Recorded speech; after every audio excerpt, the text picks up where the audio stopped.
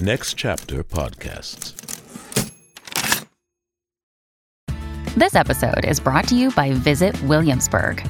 In Williamsburg, Virginia, there's never too much of a good thing. Whether you're a foodie, a golfer, a history buff, a shopaholic, an outdoor enthusiast, or a thrill seeker, you'll find what you came for here and more. So ask yourself, what is it you want? Discover Williamsburg and plan your trip at visitwilliamsburg.com. When you need mealtime inspiration, it's worth shopping Kroger, where you'll find over 30,000 mouth-watering choices that excite your inner foodie. And no matter what tasty choice you make, you'll enjoy our everyday low prices, plus extra ways to save, like digital coupons worth over $600 each week. You can also save up to $1 off per gallon at the pump with fuel points. More savings and more inspiring flavors make shopping Kroger worth it every time. Kroger, fresh for everyone. Fuel restrictions apply.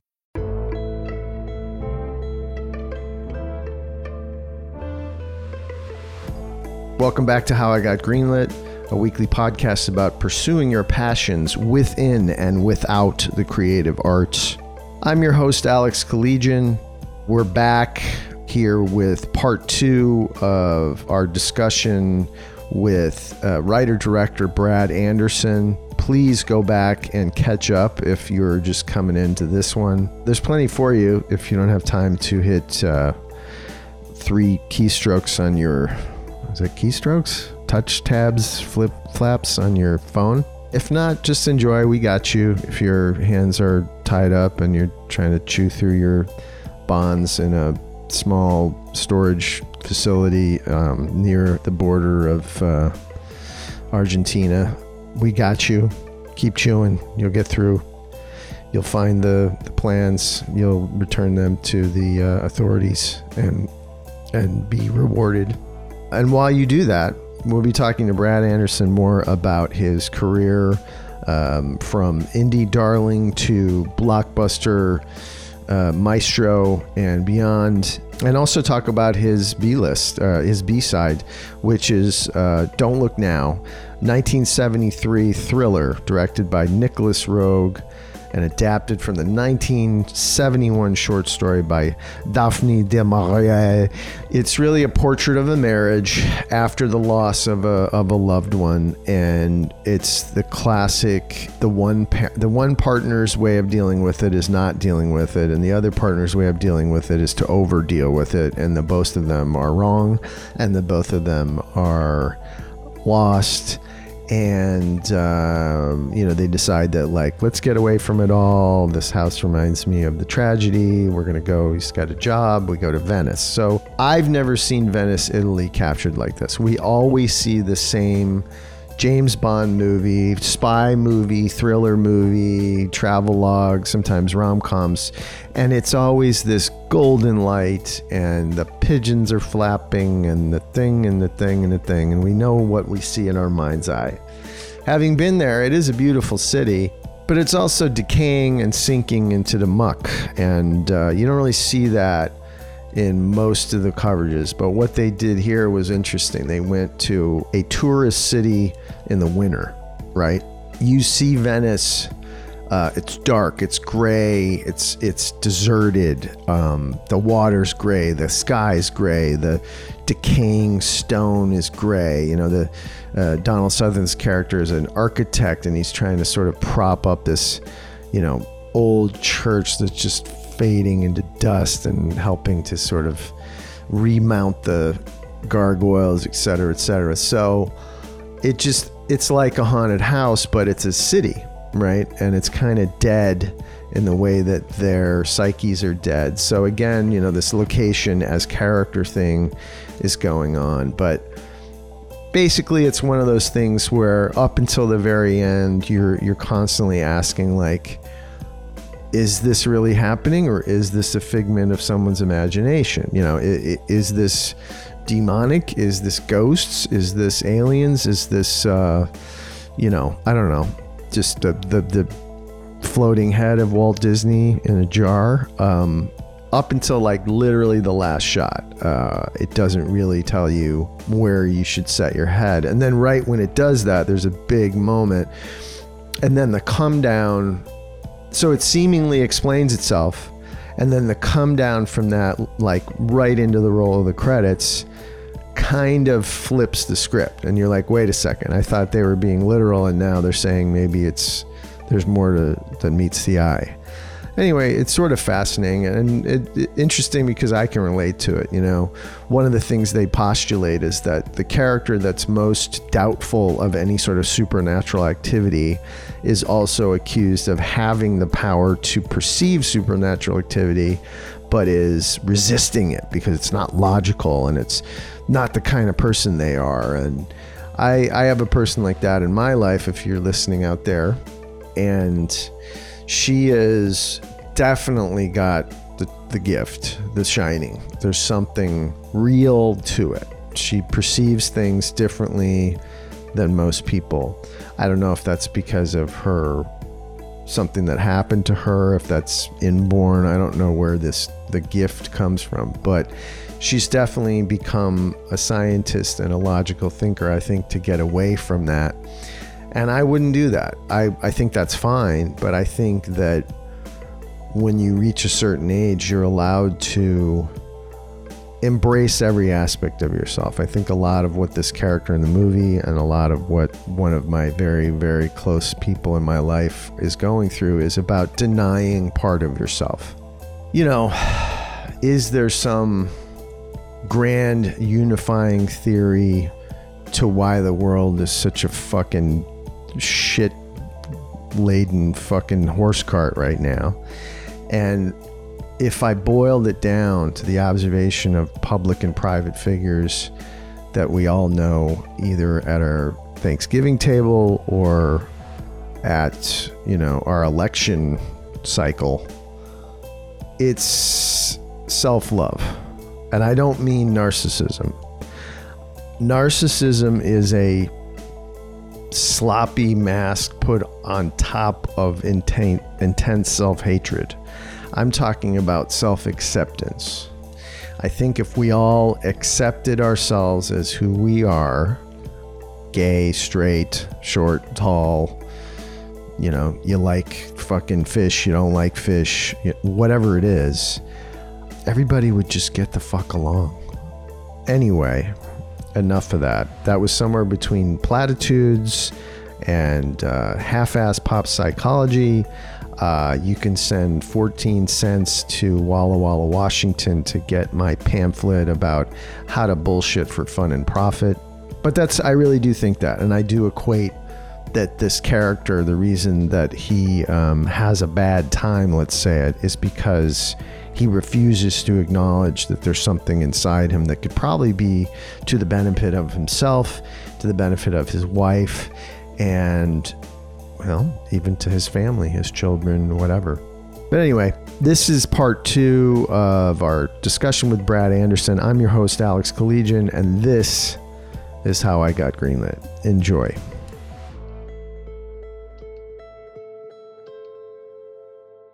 So Machinist is a great example of, you know, I like watching Session 9 again, and I respect Machinist, but it's a difficult film. I mean, it's a power, not in a bad way. I'm saying it's just so powerful. Yeah. You know what I mean? You don't want to watch it again next year. You want to give it maybe every 10 years and re-examine it. I mean, that's certainly no, for real. I mean, it's a heady brew, as they used to say, you know, like it takes a toll on the viewer, and that was the intention. So, I mean, I imagine, you don't want to, it wasn't made as a movie that one can just kind of breezily watch on the background, it demands its attention. Ideally, you know, if these movies are the ones that we're talking about can live with you like a residue, you know, and like almost like, to me, I think that would be a little bit of an accomplishment, like, because it's so often now that you see even a good movie, and you just, because usually you're sitting on your couch watching it at home, and you watch it, and the credits start to roll, and before you can watch the credits, it's already going on to the next. I fucking hate that. Oh, do you want to watch this other thing? No. And you don't digest it, or you don't have the time to just dwell on it, or let it live with you. And that's part of what, like when you used to go to the cinema, the lights would go out, or the movie would end, the lights would stay dark. You'd sort of sit in your seat digesting it a little bit, you know what I mean? And then you'd kind of quietly walk out with everyone and you walk to your car or whatever. And then you start to talk about the movie because that's what you did. And like on the car ride home, you talk about it and you had lived with it. And now it's just like click it off and move on to the next thing. And there's a little time to process. So I think a movie like, say, The Machinist or Session 9 and a few others I've done are like those kind of movies that ideally can live with you, whether it's you trying to figure out what happened or you just trying to kind of deal with like whatever the emotional like thing that it gives you. Like, I think that's a cool thing to aim for in a movie. And it's hard to achieve that, not in any movie. But I think the darker, more suspenseful movies like those ones tend to be more, they tend to live with you a bit more because they get under the skin, you know? They get under your skin. Trevor, can I ask you something? Is someone chasing you? Not yet, but they will when they find out who I am. Oh, really? Who are you?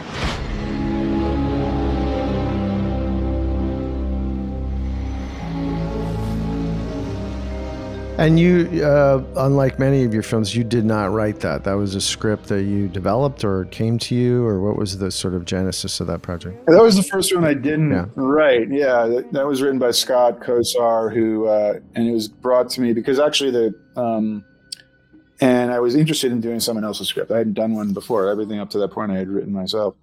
But Scott's script seemed very much in tune with my own thinking, so we kind of collaborated. And we tried to get the movie made here in the States, The Machinist. And Christian Bale had got attached to that stage, but he wasn't at the level. He hadn't done Batman yet. So he had done American Psycho, but he was considered still like a bit of a unknown quantity, but he loved it and attached himself. We ultimately got the financing in Spain from a Spanish company. And because I was the only place who would give us the money to make it, but their condition was we had to shoot it in Barcelona. So we're like, that's weird. Set in like some weird Los Angeles type reality, but maybe we can do it. And right, like an unnamed city. Yeah, exactly. And what it became was that in fact, Barcelona turned out to be kind of perfect because in shooting there, we were forced to make it as generic a city as possible. You know, we had to put in signs that had English writing on them, and they looked kind of generic and fake. And in some weird way, that adds to the whole kind of fever dream nature of the film. Because I think some people watch it, they don't know where it's shot. It just has like a weird world. Exactly. You're not like, oh, it's Cleveland. Like, where the fuck are they? Like, yeah. Is it LA? Is it like, right. Where is it? It has a weird sensibility to it, which I think helped the movie and the vibe of it. But anyhow, that film, and that movie established my relationship with the company that made it, Filmex, and I made my next film with them too. So that, I think with each movie you make, it, often can sort of step you into other relationships that help you make an actor, a film. Yeah. Right. Whether it's where you work with an actor again and again, or you work with a producer who really loves your stuff, and you kind of develop those relationships. That's always a really good way to keep the ball rolling. Yeah, DPs. You kind of see these director runs where they lock in with a Janusz Kaminski, and then the next thing you know, they're doing their next 8 films. There's just something that just clicks or whatever, Ballhouse, whatever. So, I mean, that feels like it was you and Christian Bale. It was like a meeting of the minds, and what are we doing here? And tell me, was that process unique with him? Was it just like any other actor, just kind of finding a way? I mean, it just seems like that's a modern example of maybe the Raging Bull transformation, right? Like you see that as this dramatic, like undeniable level of commitment, right? Yeah. Well, that's.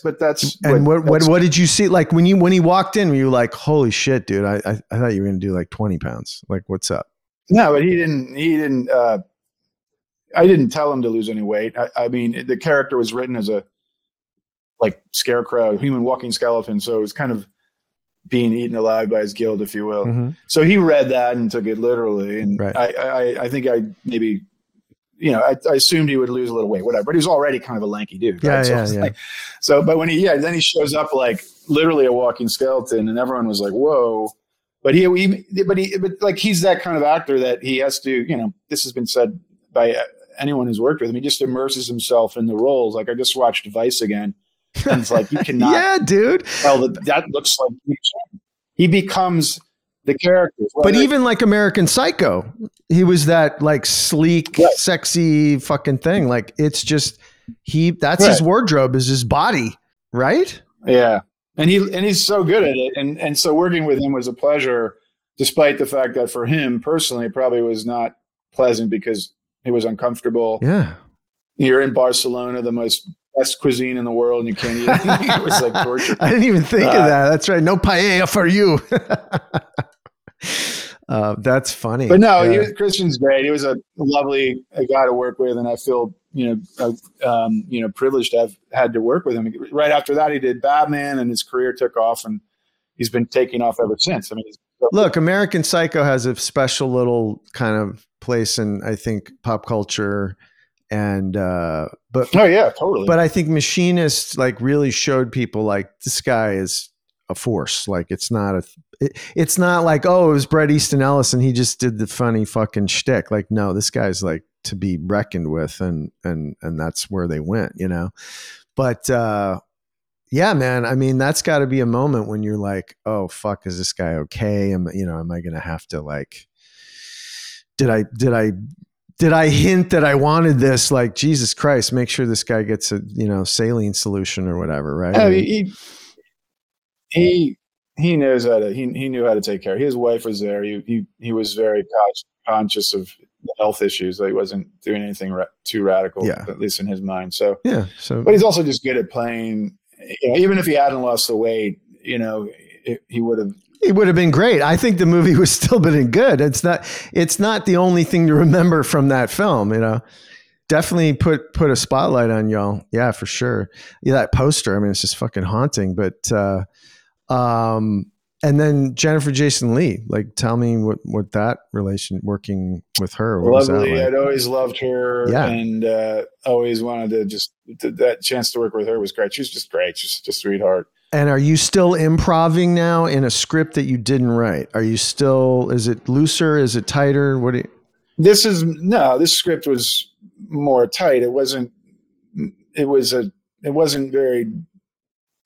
about the dialogue as much anyhow either. And so this was not one that we did, that we took that route. And that's one of the reasons I wanted to do something more composed and thought out and a little less loose around the edges. And even just the way we shot it, like it wasn't handheld camera. It was very thought out. And so it was a more formalistic kind of approach, which I do that I go back and forth in the movies, like just, in terms of just style, I mean, Beirut was all handheld and rough and raw, and this one wasn't. And then, it depends on the movie and just whatever is of interest to me at the time. But so, yeah, visually we tried to do something, or I tried to capture a different vibe for the movie. Yeah, based on the aesthetic of what is the content of the script dictates the style. Not I'm going to make it a Hitchcock movie with this kind of shot and whatever. Michael Curtiz, we're going to push in at this scene and whatever the fuck. Yeah. So no, I get that and I respect that, especially when you're dealing with a script from somebody else. You trying to, well, hey, this brought me in, this brought the actors in. Let's make sure that we don't meddle with it too much, right? So and then of course Michael Ironside, the man, the myth, the legend. Like there's another guy, right? That's sort of he's like the actors you were talking about. He's one of those seasoned guys, been in the business for everything, done everything. Again, like TV, nothing movies. like his characters that he plays. No, like a total like sweetheart. Yeah, it's like funny. I find that actors who play sluggish characters tend to be like themselves, rather nice and friendly and a joy to be around. Yeah. And sometimes it's the opposite. Yeah, the nice guys, right? Sweethearts are assholes. Exactly. And so yeah, he was great. Yeah. So then you did, you continued your relationship with Filmex and went into Trans-Siberian. Yeah. So my next movie was Trans-Siberian, which I wrote with a friend. And that was, again, a totally different kind of movie. Wanted to do something on a train. I'd always loved train movies, going back to like Strangers on a Train. And when I was younger, after college, I did a lot of traveling. I backpacked through Asia on my own and up through India and up to China, and then took the Trans-Siberian Railroad, which goes from Beijing all the way across to Moscow. And I had studied Russian in college, so it was like a really great experience for me. And 7 days on that train, I got off once, but basically you're on it in a little berth for like 7 days, meeting all sorts of other interesting characters as you go down, as you travel. And so it always struck me like, what a cool, like, I sort of contained world to create a little suspense thriller. And so Trans-Siberian evolved out of that experience. And so I wrote it with my friend, and Filmax company that had financed The Machinist jumped on board. So I was thrilled. And we made that movie in Lithuania, and got a pretty good cast: Ben Kingsley, Woody Harrelson, Emily Mortimer. Yeah. And I mean, all killers. Those guys, all those actors are killers. Yeah, I mean, they're all great. Yeah. I mean, and Ben Kingsley is someone I've worked with a couple of times. Yeah, I saw that. Tell me about him. Great guy, like amazing, Oscar winner, super seasoned pro, and also really like one of those guys who listens. He's not like one of those actors who can just say, I'm doing it this way no matter what, right? Because there are those guys who get to that point where they don't need to have you tell them how they're going to do it. But he's like, tell me what you want. He wants to be directed. He wants you to. He wants to be directed. Yeah, which is great. Right. Yeah, it's great for both. He wants you to direct them, and he appreciates your feedback, and he appreciates your ideas, and he tries to and does implement them in the best way. So, and a lovely guy to work with. But yeah, that Trans-Siberian was the movie I did after The Machinist, and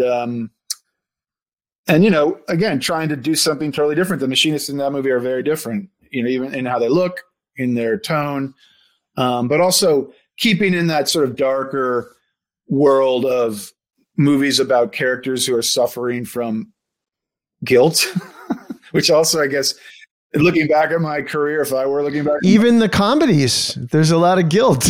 There's always guilt, and the best comedies are about people guilty suffering, of something, infidelity, whatever. But I find that not to analyze my own films, but I think a lot of them do have that do dwell on characters who are suffering or atoning for some sort of guilty conscience. And this one, certainly with Emily Mortimer's character. And so it's just a theme that's cropped up in a number of my projects. I'm not sure why. I don't think I'm particularly guilty of anything. At least I hope not. But yeah, I like those kind of stories. It's also a real shout out to Hitchcock. And, I've always loved his movies, and, great suspense, Again, the location's a character, right? The trains, like the hospital, the remote Siberia is like, there's nowhere to run. You can't escape. You're in a prison on wheels. And there's just these tiny figures trapped. You're not trapped in a little hospital. You're trapped in a large landscape, and in either way, you can't escape, right? Exactly. Right. Are you a rehearsal guy? Yeah, I mean, not like militant about it, but I do like to do rehearsals, if anything, just to kind of warm up the actors and if they have any questions, but not like try to nail it perfectly. It's more just like getting the wheels greased. But I like the spontaneity of sometimes hearing it on the set for the first time, and I think some actors do too. Some actors really love to rehearse, many don't. Depends on the project too. If it's a movie where it's really a lot of technical dialogue that's very has to explain stuff and expository, it's good to rehearse sometimes, because it's just about making sure you get the beats. But also I like, as I said, just having actors sometimes show up and go. And I mean, you look at some of the great filmmakers of our era, and a lot of them were like that. I mean, Hitchcock never rehearsed. I don't think. Like, people would show up. Clint Eastwood doesn't rehearse. Woody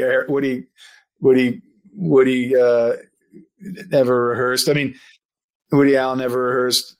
That's why I asked. There's no rules. Like, I'm not advocating one way or another. It's just when I think of such a disparate cast. I mean, Woody Harrelson, and I don't know him. I haven't worked with him, but in my mind's eye, he seems like an intuitive guy. Like, he just has this talent and it comes through, and he sort of follows some sort of internal guidance system. Whereas like a Ben Kingsley, I'm imagining the training and the theater and the elocution and do you know what I mean? So you got these two radically different just people. Like, I'm sure just having dinner with them, it's fucking bizarre. But then the styles and the influences and the cultures of theater and acting and film, and you know what I mean? Like, where does that go? Is that in the rehearsal? You're like, hey man, Woody's more of a find it guy, and there is a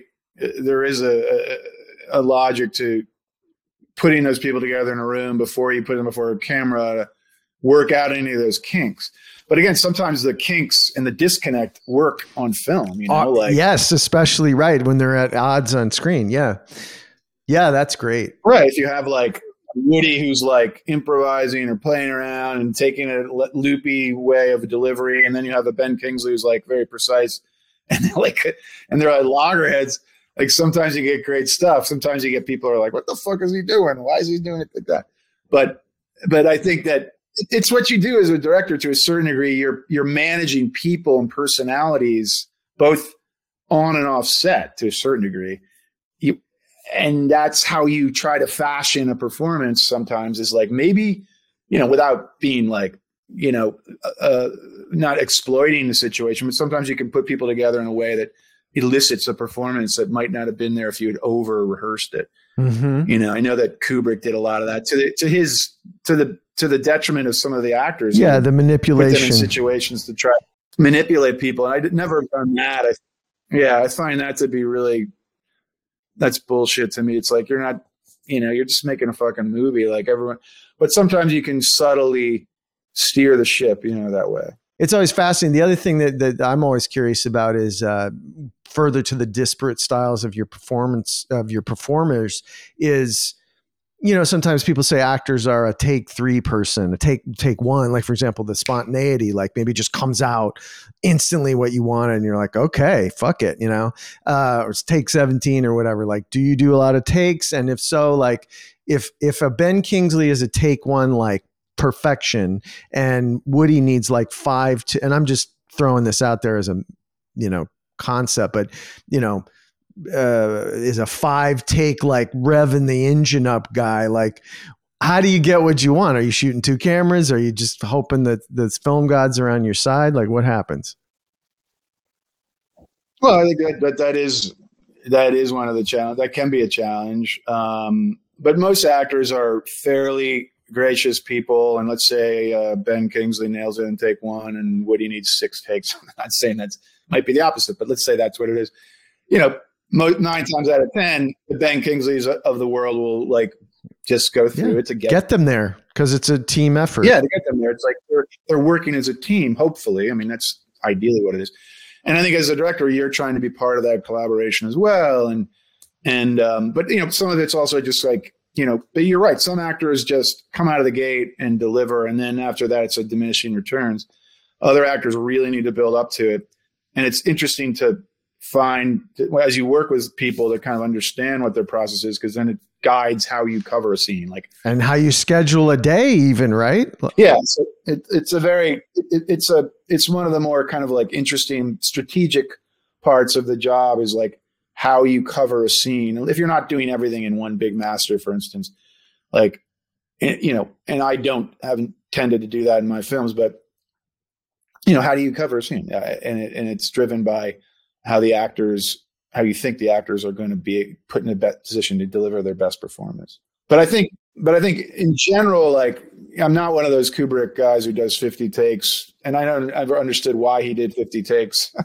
I mean, I talked to Vince D'Onofrio, who worked with him on Full Metal Jacket, and he said, like, literally, 60 takes, and every take was exactly the same, and he never gave notes. He'd just say, do it again, do it again, do it again. And part of it, I think, was wearing the actors down to the point where they get that weird, like, Kubrickian, like, flat affect. Sort of, like, flat affected sort of thing. It's like they're so exhausted by the end of it that they're just like, what? I'll just say the line. And maybe it's like a brain dead. Yes. Like a faraway stare. Like, okay, here is the lines that you asked me for. The stare came out of that. Yeah. I was so tired, man. But I think that, but that, I don't know. I mean, it doesn't seem like there's much, to be gained from shooting that many takes, unless it's a technical thing and they have to nail it.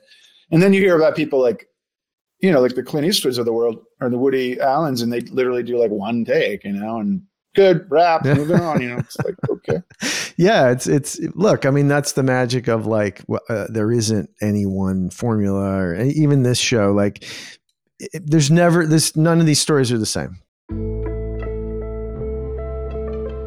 Hope you're digging the talk so far. I certainly am. I hate to interrupt, but I want to tell you about something, friends. Something that, let's say you're on ice truck haul from Anchorage to fucking Seattle. You need to kill some time. Here's the good news. The How I Got Greenlit archive. It's where we keep everything, and I mean everything, that we've ever recorded here. Every interview, every chit chat, every aside. In this case, this is one of my favorite interviews. Check out a little highlight that we have. We were talking to esteemed production designer Paul Rice. You're gonna love this. Check it out. You need a bit of you need a bit of constriction. You need a bit of container to even if you fight against it, because if you're like, sometimes if you're given full reign, you can kind of get lost in the alleys, in that way. I think we've seen it many times before. Yes. I mean, I think for me, that's a role of a good producer. Is sharing the same vision as the director, but like shielding, but also kind of the bumper, like if you were like in bowling, like the bumper bowling, like a little bit of defining the parameters that they can be creative within. It can't just be free range. Correct. Thank you, Paul. That was a lot of fun. If you dug that, there's many more where that came from. Just go to howigotgreenlit.com and you'll find the entire archive of all of our seasons and specials and roundtables and long-form interviews and B-side love. Check it out, howigotgreenlit.com. Check out the archive. We're waiting for you there. Operators are standing by. But meanwhile, back to our conversation with Brad Anderson and his B-side movie that he brought, Nicholas Roeg's Don't Look Now. Thank you.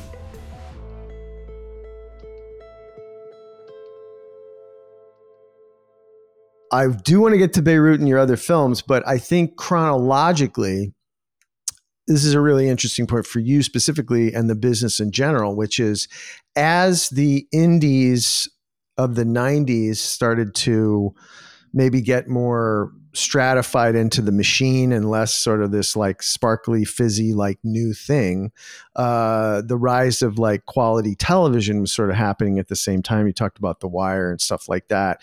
And it was like, people think it just happened in a vacuum, and that's not what happened. What happened is that people like you, the filmmakers of the indie 90s, were coming of age and needed to work. So where was the work? Well, it's TV. Well, you don't want to do Columbo. You don't want to just whatever.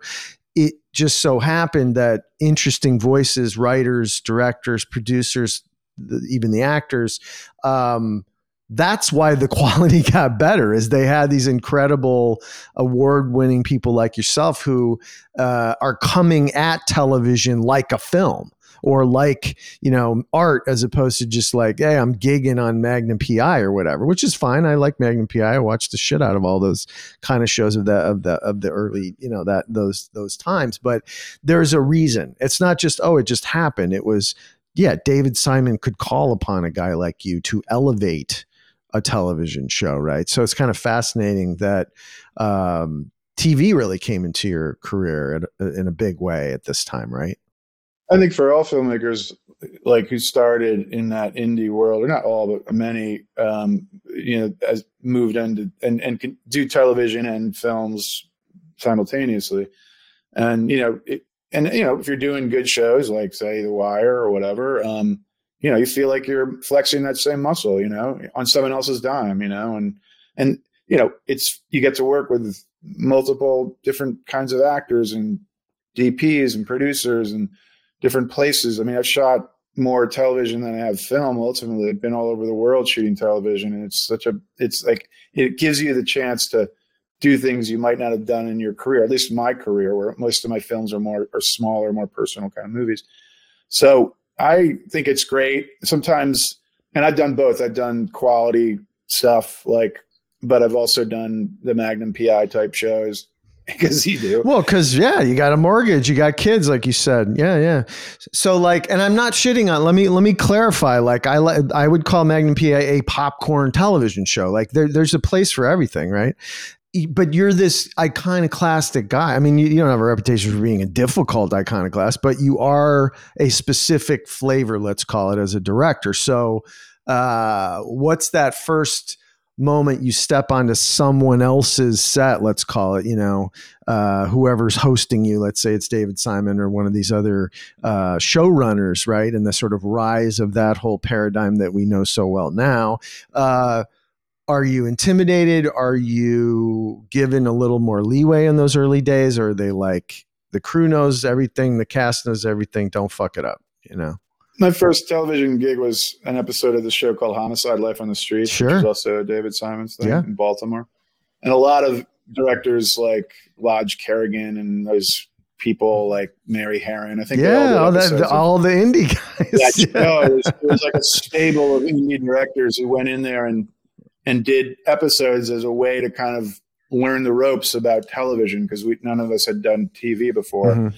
And it was a forgiving kind of world. It was all shot in 16mm handheld. Yeah. So it was like, hey, I know this. Every episode. So is it that you know how to shoot fast, shoot 16 handheld, like run and gun, and your schedules are truncated? Is that That's exactly why they hired all these, because they didn't have to pay them much, and they could get that same passion and sort of talent, hopefully. And so, that was my first. And then after that, I started to move. I did The Wire, which is also David Simon's, and I was starting to do other television and more straightforward network stuff as well. But at first it's like you go in and it's a different world than it is on a film set. And as you said, it's like it's a whole machine that's moving forward. You're just one little cog in the machine. And so you got to kind of go with the flow a little bit. You can't be a prima donna. You're not going to last very long if you are. So you learn how to make compromises and how to work a set. And it's actually great training, if you will, and also allows you to do some good stuff. So I really enjoyed that mix. And then when I was able to do my movies, I could do my own thing, my own way, whatever. Right. Right. So again, different muscles. Yeah. Right. I mean, the bad thing about television to a certain degree is that it does train a muscle and if it's not particularly inventive television, it sort of trains you to shoot a certain way and it kind of generic, kind of get coverage. And sometimes that can kind of trickle into the movies in a way that isn't maybe that great. Not good. Bad habits. In general, you got to kick the bad habits sometimes. But, I think that nowadays television is on par with, as we know, like a lot of shows are on par with any good film. So, you can have those amazing experiences. And also work on a scale that, at least for me, I haven't had a chance to work on with visual effects and stunts and so on and so forth. So, all right. So we got to talk about Gilroy. Tell me what it's like. You want to talk about somebody else writing your thing. Now you got Tony Gilroy writing Beirut or with you. Yeah. You can't get better than that. Yeah. I mean, was that intimidating? Is he collaborative? Is he like, all right, kid, you don't fuck it up? I knew him because we had another project earlier that we tried to get, that he had written that he brought to me because he really loved Trans-Siberian. And he said, I'd love for you to look at this. And so that we didn't get that one off the ground, but then they brought me Beirut, which he had written 20 years ago when he was a budding writer and didn't get it made for various reasons, different directors. I think Frankenheimer at one point was attached. I mean, this is what he tells me. And so it sat on the shelf gathering dust. But then, they brought it to me, and I kind of looked at it and said, with the producers that were attached, and said, let's see if we can get this thing off the ground. And Tony was like thrilled. He's like, okay, good luck. We've tried, never got it off the ground before, but if you can get off the ground, good luck to you. Yeah, have at it. So we were able to get the financiers who had a plan for it. And then when John Hamm came on board, it was like it started to come together, and we figured out we can do it in a way that, is affordable and so on and so forth. And so we went over to Morocco and made it. And Tony was great. He was like, he did rewrite on the script. We did polishes on the script because we had to change things, of course. And he reworked a few things for us. And this is while he was doing Star Wars. And so he's a great guy. He's a great writer, obviously. And a real, like, just so smart. And he's a director too, of course. So like, I always that he knows what the struggles are going to be. Right. He knows what you need. So he kind of helped. He sort of was trying to help. Right. He knew what we would need and what we could get away with. But yeah, that movie was a challenge shooting over there, and it was just a tough shoot because physically tough. We were shooting over in Tangier in the middle of August when it was like 100 degrees or something. And so it was difficult, but I enjoyed it too, because again, it was nothing like I had done before, but I looked at it this way because there was a movie, I don't know if you ever saw it, but I loved, and I was actually going to mention as one of the B-list ones, but was The Year of Living Dangerously by Peter Weir. Did you ever see that? Love that movie. Are you kidding me? Yeah, with the Vangelis score. Fucking love that. Hamilton, Guy. Occupation, journalist. Jakarta, first assignment as foreign correspondent. A reporter on the way in. You're an enemy here, Hamilton. Like all Westerners. I felt sorry for you. That still is one of the most romantic, sexy. Yes, right? In a war zone. I mean, just right. Like a romance. And that was like fucking A. Yeah. And like so feeling and sensual. Yeah, and just dark sweaty and raining and like just and exotic. Exotic. Exactly. And that's kind of like that was sort of the template for this. When I read Beirut, I was like, this could be like a little bit like that. Like John Hamm is a little, even kind of looks like. Dude, I mean, he's our like handsome leading man of and our like day. I kind of approached it like that. And by the way, Peter Weir is like one of my favorite all-time directors. And so I actually gave it to Rosamund Pike because she was interested in the role, but she wasn't sure. And I said, go see Year of Living Dangerously because that's the template. She had never seen it. She saw it and she's like, texted me back like, oh my God, I love that movie. Totally get it. Yeah, dude.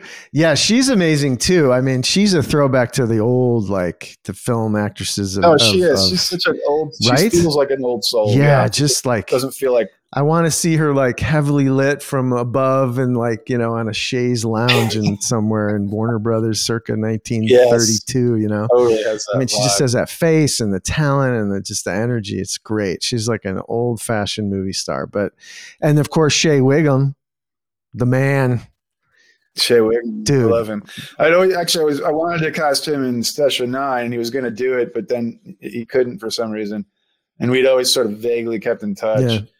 And then I was like, oh my God, this would be the perfect role for him. He's so funny. So great. Yeah, he's a great guy. It was a fun cast. It was one of those casts where like at the end of the day, you'd gather in the hotel bar, everybody, and just like shoot the shit for like 3 hours and then go to set in the morning. It really felt like an old school. Because you're living the movie. You're all in a foreign land, the hotel bar, the expat community, right? Like exactly. Yeah. It was a little bit of the trying to get into the spirit of the kind of like gnarliness of that world back then. And I love doing period. I mean, that was 80s, but I've done other earlier period. It's always fun because you don't have the cell phones. You don't have to worry about all the bullshit technology getting in the way of the storytelling. Right.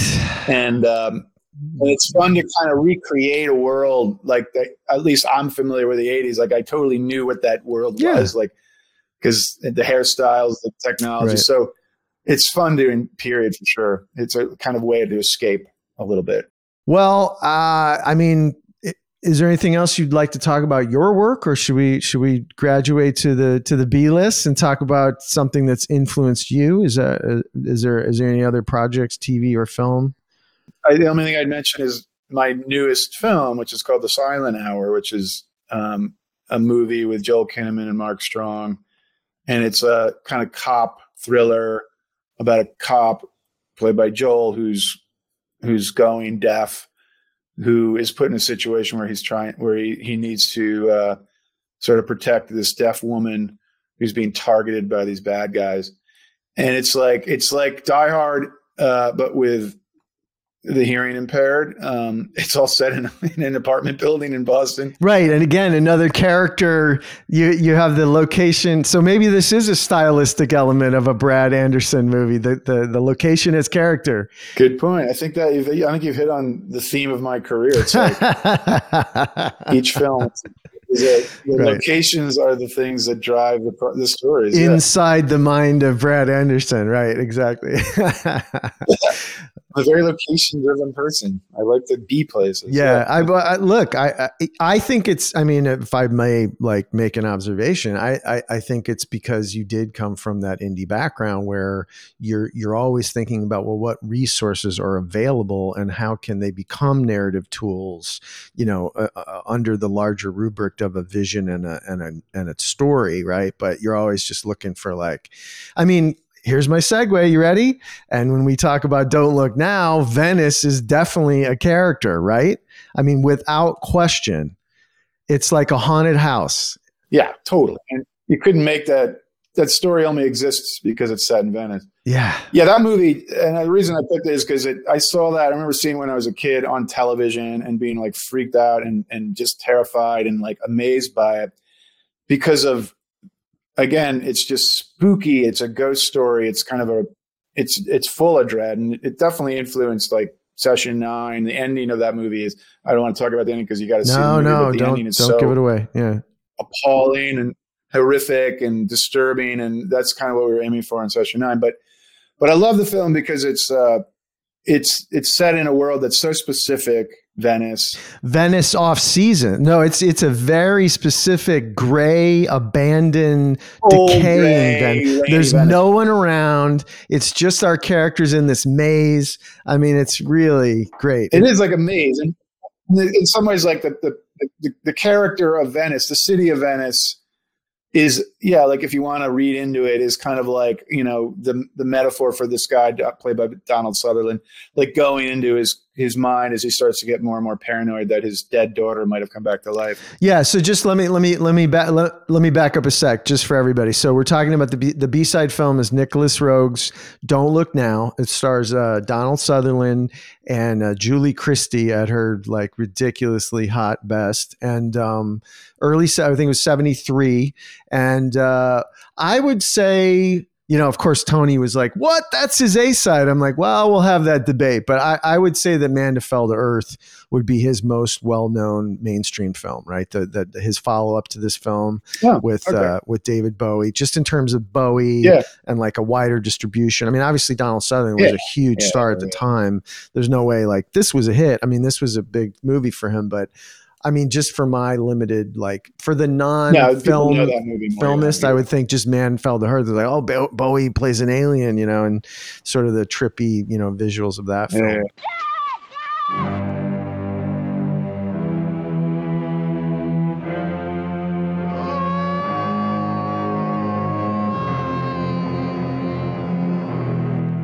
I've seen your little girl, and she was laughing.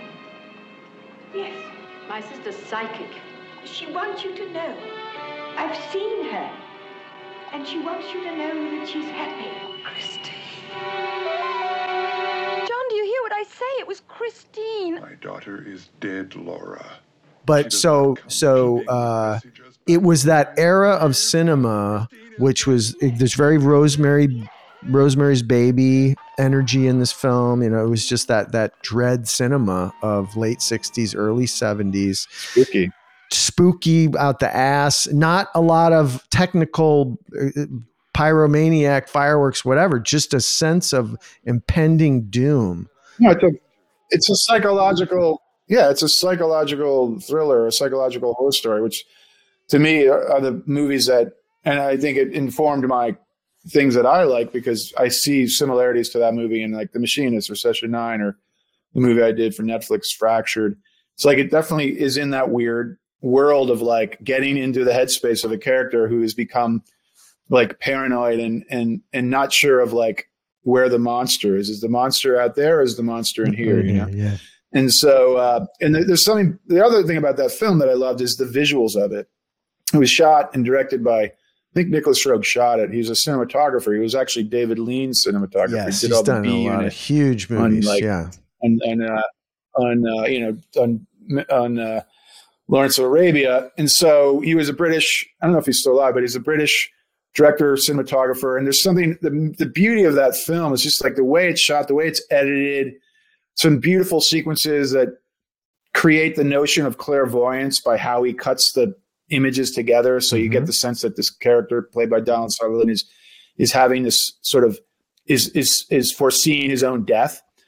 And it's just that combination of technique with tone, to me, is what makes that movie really stand out. And it's a little dated now. Like it has a lot of the zooming in, and like some of the stuff is a little corny. I was thinking about the zooms. Yeah.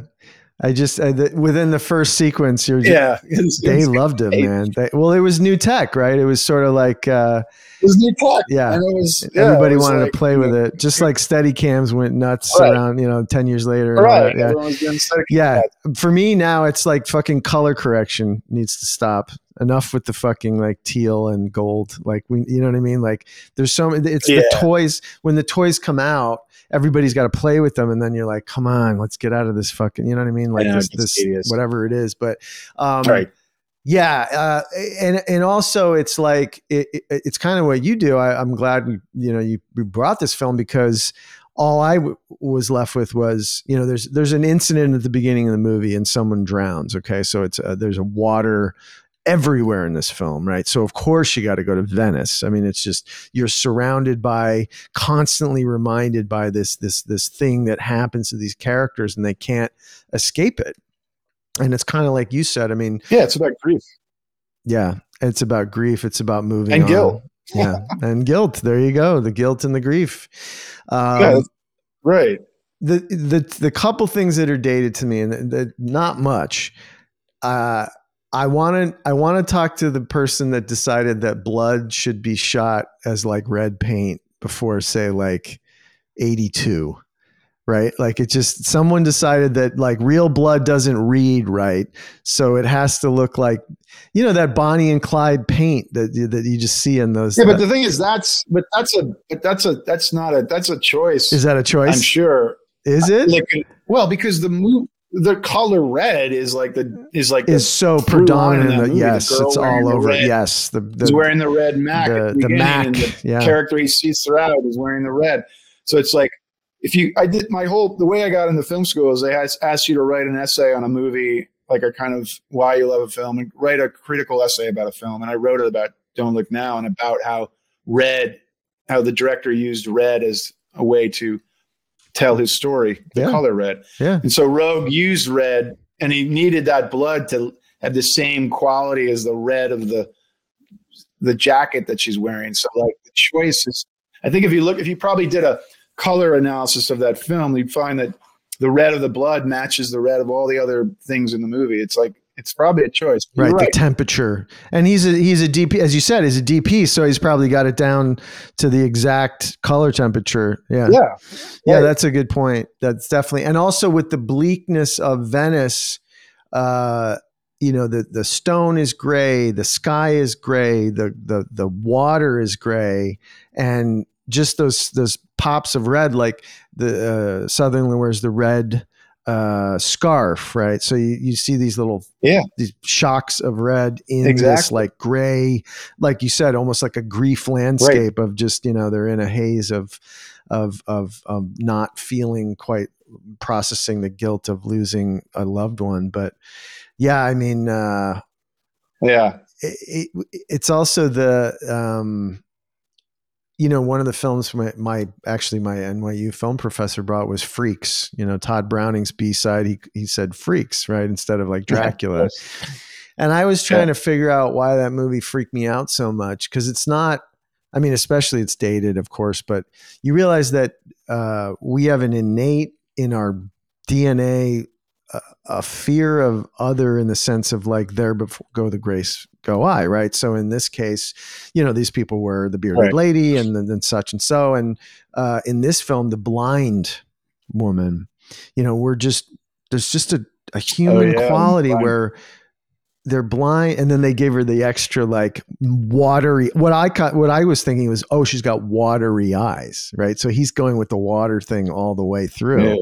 They gave her those watery kind of like cataract-y looking eyes, but the notion that, and even I won't give away the ending, but even you know, a physical. The killer is revealed, and it has another sort of physicality issue. And what does that do to us? Well, you know, we're meant to fear illness and otherness, and oh God, you know, I mean, like tribes in the old days, like somebody gets born blind, they're going to get tossed off the the nearest cliff, because, you know, it might not be safe for them in the tribes that are moving around, things like that. So there's something supernatural about, and even other tribes would then take a blind person and say, oh, you're our seer, right? You're our second sight shaman or whatever. Well, that's what it is in the movie. Yeah. So in this case, she's she sees, but she doesn't see. Right. Yeah. Small cast. I mean, obviously they're using the whole city, but it just feels like tight. I think it's sort of like a pattern that he did in that film. Small cast, one location, a very singular, spooky premise that I kind of glommed onto in many of my films. You know, again, just to wrap it all up, bring it all back around. No, and that's great. That's what you want. maybe subconsciously inspired me as an independent filmmaker. It's like you inadvertently gave us you gave us the key to the formula, and that's how you built your code. That's the cipher of the. And I remember when I first saw the film, I remember seeing it, like we were talking in the very beginning about how one sees movies now. Like back then, there was like they'd show movies on television, and you would stumble upon them. You would discover. Movies of the week. Yeah. And I remember stumbling upon Don't Look Now, like at 3 a.m. and it was at my dad's, laying on the couch, clicking through, and there was this weird movie, and watching it on a shitty little television, probably a little tube television with shitty resolution, but still being like fucking freaked out by it. And like it lived with me, and to the extent that I'm talking about it now. So like the fact that like these movies back that you watch when you're younger can inform you as a filmmaker, it makes sense. And when you can identify what those movies are, you can do that. You can kind of be like, well, this is maybe why I do this in my movies, or it's interesting, you know? But that's one of them for sure that I remember really. Yeah. I remember there's a funny clip of Inside the Actors Studio. I think Spielberg was on, and the guy was talking about Close Encounters, which, you know, coincidentally was Tony's B-side. Spielberg's, you know, Close Encounters of the Third Kind. Great movie. And it's a B-side. See, I call that his A-side. But so we had that debate, and we sort of came out on the same side, which was to the kids today. A lot of like the point of the B-side is to turn people on to some like rarer shit. And I would say to our generation, we saw that in the theater. That struck us. I saw it maybe 2-3 times in the theater. But for the average younger person, it's E.T., it's Raider. You know, the guys. I mean, talk about it filmography. So he's done too many. And so James Lipton is saying, oh, and you know, Close Encounters, it's about divorce and makes you sort of examine your childhood and da da da. And Spielberg kind of stopped, and he's like, I never thought of that. And you're like, oh shit. So there is something unconscious. Yeah. As much as directors must control, and we're talking about Nicholas Roeg, must control every variable. This color red in this frame at this point for this long, and then we're going to cut, and then we're going to match. And what I noticed about in this film is the matching of the edits. Like, here's a face of a gargoyle to a face of another thing, and he's constantly planning out those transitions. That's what I mean. Yeah. So you have to both be controlled and kind of conscious and unconscious or subconscious, right? So that even you are like, oh yeah, I never realized this film sort of like defines my whole sort of aesthetic underpinnings in these 15 ways, you know? Well, I think someone put it interestingly, like when you watch a movie, I don't know if it's true now when you watch something on television or digitally, but in the old days when it was 24 frames per second of film spool rolling through a projector. Right. Yeah. Like half, if not more, maybe it's even like something like 70% of what you're looking at on the screen is darkness. Yeah, it's persistence of vision. Yeah, it's persistence of vision, which brings it together and makes it seem like a solid image. But if you really analyzed it optically, like half of what you're watching is darkness. And I just say that because there's something interesting about the idea that, like, as a filmmaker, you go to those mysterious places and you're not even sure why, and you have these things that you are in the light that you know about, and you calculate and you purposely put out there and you design like how you want the audience to react. But then there's the whole other side of you as a filmmaker, person putting images on screen that you're not conscious of. It just happens naturally. It's the darker part of your creative side. Like, that's something that every filmmaker, any artist, frankly, any person ultimately has, right?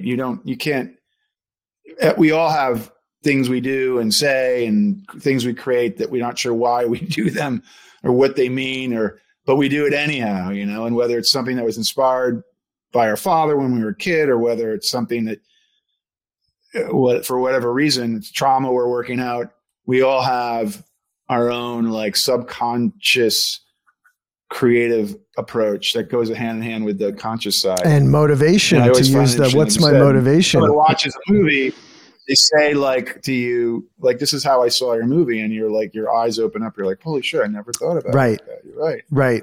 Yeah. Wow. And that's the exciting part. And I think it goes back to what we said is filmmaking.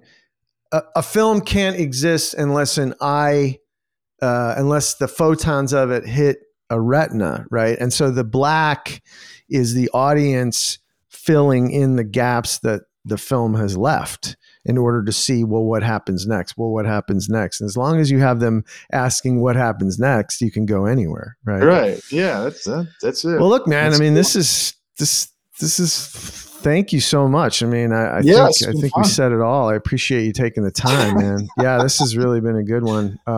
It's a hoot. Yeah, but, you know, it all came from, it was COVID, the last fucking calamity to hit our business, you know. We're just sitting around like, I mean, this is what we do. This is what Tony and I do. I mean, we'll talk about, you know, current events for 5 minutes, and then we'll go right back to like, yeah, I saw Heat again for the 4 millionth time. I never noticed that one shot where he da-da-da-da, you know, like we instantly just fall back on film nerding out, you know. So that's all it's supposed to be, right? Yeah, I mean, we can get pretentious, but it's great. It's so fun talking about like just chatting, you know. I mean, this is what it's all about, you know. It's very gratifying. Yeah, man. So I really appreciate it. Yeah, this was a lot of fun. We done did it. Thank you, Brad. That was a lot of fun. I'm actually, Brad just sent me a screening invite to his latest film, which I'm very excited about, called The Silent Hour, with Joel Kinnaman and Mark Strong. Please look for it in the next coming months. I believe he's zeroing in on some distribution right now, which is very exciting. And also coming soon, he'll be starting work on Twilight of the Dead. Mr. Anderson has been selected from on high to continue the tradition of Mr. George Romero's Night of the Living Dead. I think he's going to bring us a unique, interesting, intellectual, juicy, fun interpretation of the zombie universe. So good luck with that. Brad, thanks for coming along and playing. That was a lot of fun. I hope you guys enjoyed it. I certainly did. please, before you do anything, before you go back to folding your laundry, before you go back to cleaning your Italian sniper rifles, please subscribe, rate, and review the show wherever you get your podcasts. Whatever you're listening to right now, stop what you're doing, poke your little index finger at it until you find a heart or a thumbs up or a smiley face or whatever the fuck it is that tells the machine you enjoyed this episode, you want more of this dopamine flavoring, which is kind of a French vanilla we go for, and you want it now, and you want it to keep coming, and we all like to keep coming, and the way you keep coming hardest is when you hit that like, rate, review, subscribe, keep on coming button, and we'll keep on coming to you every week, and the algorithm will see that you like coming, and we'll be coming for more coming every week. But you gotta tell the machine, me likey, okay? I can't do that for you. This is a choice. This is a moment. Don't fail. And while you're considering your place in the larger universe, you can follow us at How I Got Greenlit at Instagram, TikTok, and X. Ribbed for her pleasure. And of course, email us at howigotgreenlit@gmail.com. Visit us at howigotgreenlit.com for the archive. And as always, I'm Alex Collegian, your host. Thank you for listening to How I Got Greenlit. Have a great week. We'll see you soon.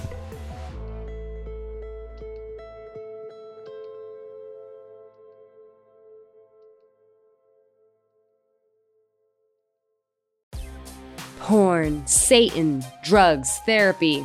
It's not just the list of what I'm up to this weekend. I'm comedian Kiki Anderson, and those are just a handful of the taboo topics I've poked and prodded at so far on my podcast, Indecent, the show where we peel at the wallpaper of polite society. Each episode digs into the dark underbelly of our culture to dissect the things we aren't allowed to talk about around the dinner table, featuring conversations with comedians, activists, journalists, academics. They all help me figure out the who, what, and why behind what is and isn't acceptable behavior. Indecent with Kiki Anderson, where NSFW meets LMAO. Mwah. Next Chapter Podcasts.